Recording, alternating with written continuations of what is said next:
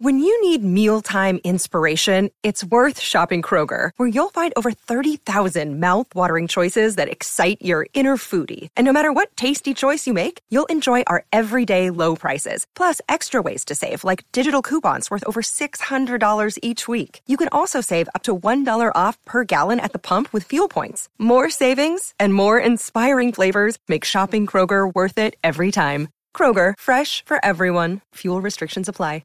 End it here? All right, not a problem. A few years back, I was on an interview panel recruiting for an IT specialist in our company. The interview process was pretty standard, a series of HR-type questions, a technical test, and then a presentation of a scenario. If you've worked in IT, then you'll be familiar. As we worked through the list, we saw some good candidates and some who were really out of their depth. And then came in the candidate. You can usually tell by the overconfident attitude in their body language as they sit down. As you would expect, this was a guy, and he came in, fixed each of us with an intent look in turn, and sat down and leaned back in the chair in what I've seen as a power position, and the interview started. The HR questions went okay. We went through his CV, discussed previous roles, and I probed a little deeper on some of his answers as they started to have the odd hole. We got to the end, and I said that we were going to move on to the technical section of the process, and at that point he said, "I can save you some time on that. Here's all my certifications. I don't do contrived tests, and I have better skills than anyone here." And he placed a stack of certificates on the desk. I'd never seen such arrogance in an interview and was taken aback for a moment. The person from HR stepped in and said, "Thanks for those details, we'll take note of that, but everyone who comes for a role here is treated equally, and part of our process is a technical test. This was explained to you by the recruitment agency." The chap responded by saying, "Yeah, but I explained to the agency that these tests are pointless and I'm not going to do it. And if you insist, then we can terminate the interview." Fine, I was more than happy to comply with his request. I said, "Thank you very much for coming in. I'll get the security officer to escort you out." We stood up and left him waiting in the meeting room for security. His power pose was gone and he looked totally shocked.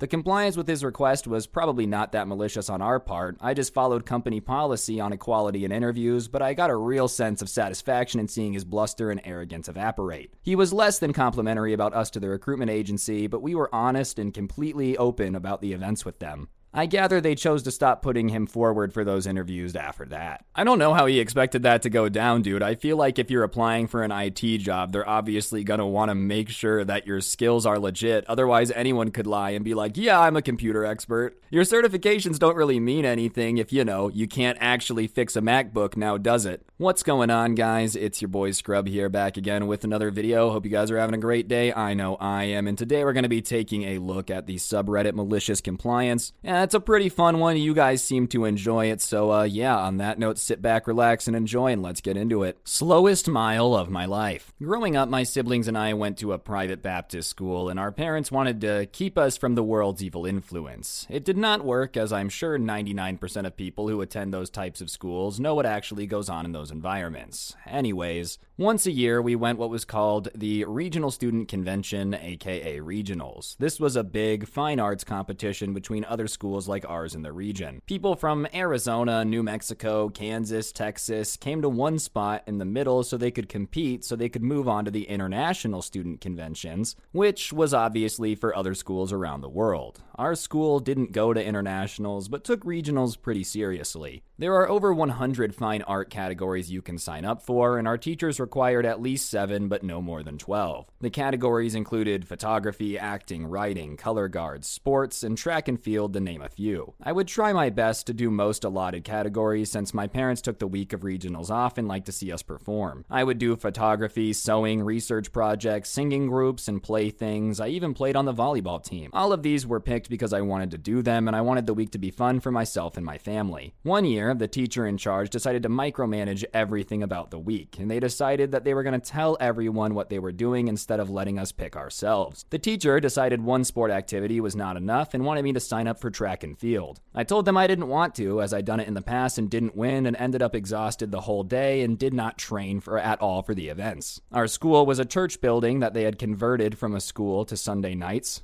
So there was no grounds for us to practice at all. Track and field happened on Tuesday morning, and then after lunch it was time to do singing competitions, and it made for a miserable day for me. The teacher did not care and decided I would be running the timed 1 mile. They could have easily made me do something less exhausting like a 100-meter dash, but more people signed up for it than the mile, so by their logic, we had a better chance at a medal. Most teachers that take the students to these competitions want to receive a plaque of achievement for the category, so they try to get as many people to participate so the plaque can hang in the hallway. The teacher did not care that I requested not to do this and told me that I'm going to sign up for it. Even if I have to walk the whole mile, I'll participate. I replied with, "Yes, ma'am," and filled out the required paperwork, and I'm sure you can see where this is going. The day of the competition comes and we're all warming up waiting for our events, and the teachers are all there cheering us on as well as the other students who were not competing. That part was fun, just hanging out with your friends, because our school didn't take it too seriously. We didn't have training or anything, so it was just a morning on the grass. After a while, it was time for the female mile, and I was all smiles. The teacher asked if I was ready, and I replied, "Are you ready?" because they had no clue what they were in for. I lined up with my fellow competitors and waited for the gun to go off, and once it did, I jogged, and of course everyone rushed past me. And then I walked. I walked the entire mile, which, if you don't know, is 4 times around a track field.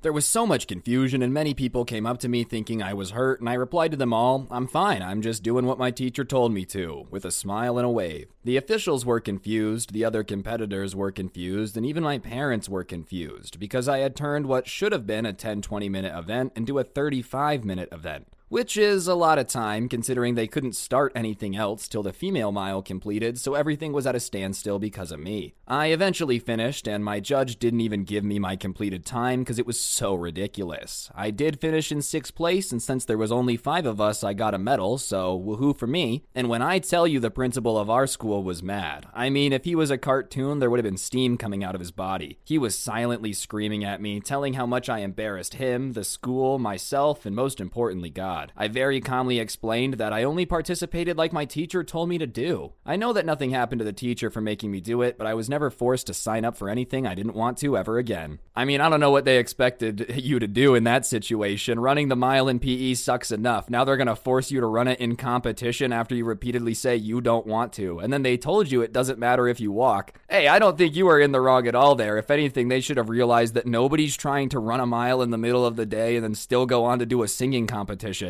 "Do not interrupt." Had a customer call in. She loudly and aggressively launched into her issues, and I went, to indicate that I was listening, and she snapped, "Don't interrupt." So I remained silent until she finished speaking and stayed silent, and the silence dragged on until she asked in a querulous manner, "Are you still there?" To which I replied, "I'm sorry, I don't want to interrupt." It would have been even better if you didn't answer the question either. You just literally stayed silent until she hung up. I know that could probably get you in trouble at your job, but my goodness, imagine making her call back and restart the entire waiting period all over again. Not my department, not my problem. Once upon a time, I was part of the orders department. Our primary role was to enter orders. We didn't enter all orders, just most of them, and the rest were entered by the call center. As common with these stories, we got a new manager, promoted from the call center, who's inexperienced and gullible, and we're gonna call her Patsy. The call center manager, Weasel, sees his opportunity and swoops in and fast talks Patsy into making the orders department responsible for all orders with, these orders aren't really the call center's department. I can't say I disagree with him, but neither Patsy or Weasel realized the sheer logistical difficulty caused by suddenly dropping all this extra work on the orders department. I complained to Patsy, telling her it's a bad idea, and unfortunately, she thinks like and has a loyalty to the call center and her former boss, Weasel. The call center and the orders department have entirely different cultures, because the call center sees a lot of turnover, with people rarely staying more than a couple years. The orders department sees very little turnover, with some people staying for a decade or longer. Also, the required call center skill set is smaller than the orders department. Patsy doesn't realize I'm a senior team member coming from a group that experiences rapid turnover, tells me that it's not the call center's job to enter orders, and if you can't handle it, you can find a new job. Challenge accepted. Now I've been with the orders department about 3 times longer than Patsy has been with the entire company. The call center has been pulling this type of garbage on the order department for years, and I can anticipate the approaching crap storm. There's a major coup for the call center compared to most of the shenanigans they got up to in the past. So I quietly let HR know that I'm interested in a position in the call center. With Patsy's promotion, I know there's at least one opening, and like I said, the call center has a very high turnover rate. 2 weeks later, I've got a new job in the call center, and the fecal matter is starting to fly in the orders department, and it's not as bad as I thought it would be, it's worse. Beyond the bulk of extra orders, over the past 2 weeks, Patsy's been making improvements to the orders department process at the suggestion of Weasel and other department heads who have decided to take advantage of the naive Patsy. Add in the fact that the other departments are starting to hemorrhage senior team members who have also seen the writing on the wall. Now Patsy has to fill a bunch of vacancies for a department that had a history of a low turnover rate. She doesn't know the job, she doesn't know who to hire, and the remaining senior members can't help because she won't listen to them, and they're too busy being overwhelmed and burned out by all the extra work they have to do to cover the missing team members, and they don't have time to work training the new people. So the new hire comes in, but they don't stay because the orders department looks like an entry-level position. So even more turnover and more senior team members are leaving when they've had enough. Meanwhile, now I've got it easy over in the call center. I'm full-time working from home now with a better shift, and unlike my colleagues in the order department, I'm no longer considered an essential worker, so there's a lot less stress for me. The skill set needed for the call center is smaller and simpler than the orders department, and I already had most of it from my time with the company. I'm underworked because all the orders that the call center were previously responsible for are passed to the orders department,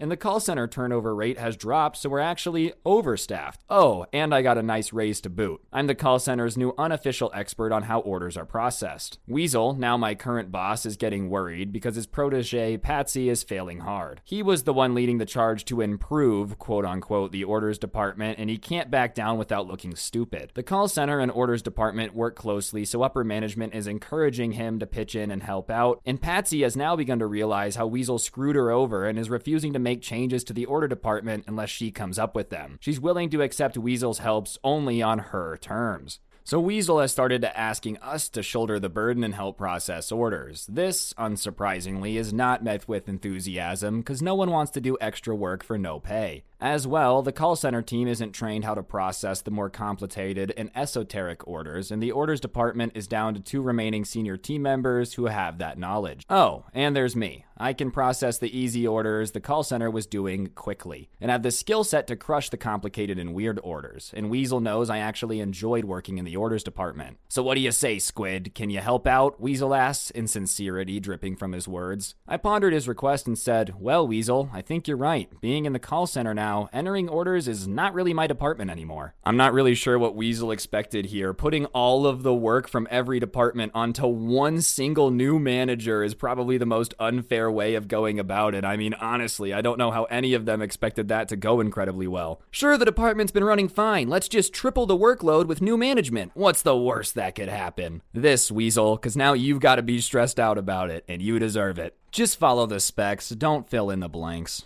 I'm a software developer, and I was working with a business analyst who would gather what users wanted and write specific documentations for me to develop. Once implemented, he would test it out to validate it if it adhered to the specs before delivering it to clients. He was very competent and mostly a cool guy, but when we were facing a short deadline, he'd be stressed out and rude sometimes. One of those times, I was developing a page and decided to add a couple of quality of life features that ended up pushing the delivery another day. When he found out, he rushed at me in a high tone saying all sorts of stuff, among those that I should just follow specs to the letter and don't fill in the blanks. Got it, man. Fast forward a couple of sprints, he requested a feature that required some background processing and to send an email to the users once they've completed it. There were no details on the email subject, so when it came time to test, he wasn't happy when he received a blank email with no subject. What is this? I followed the specs to the letter and didn't fill in the blanks as you requested. His face of defeat was priceless.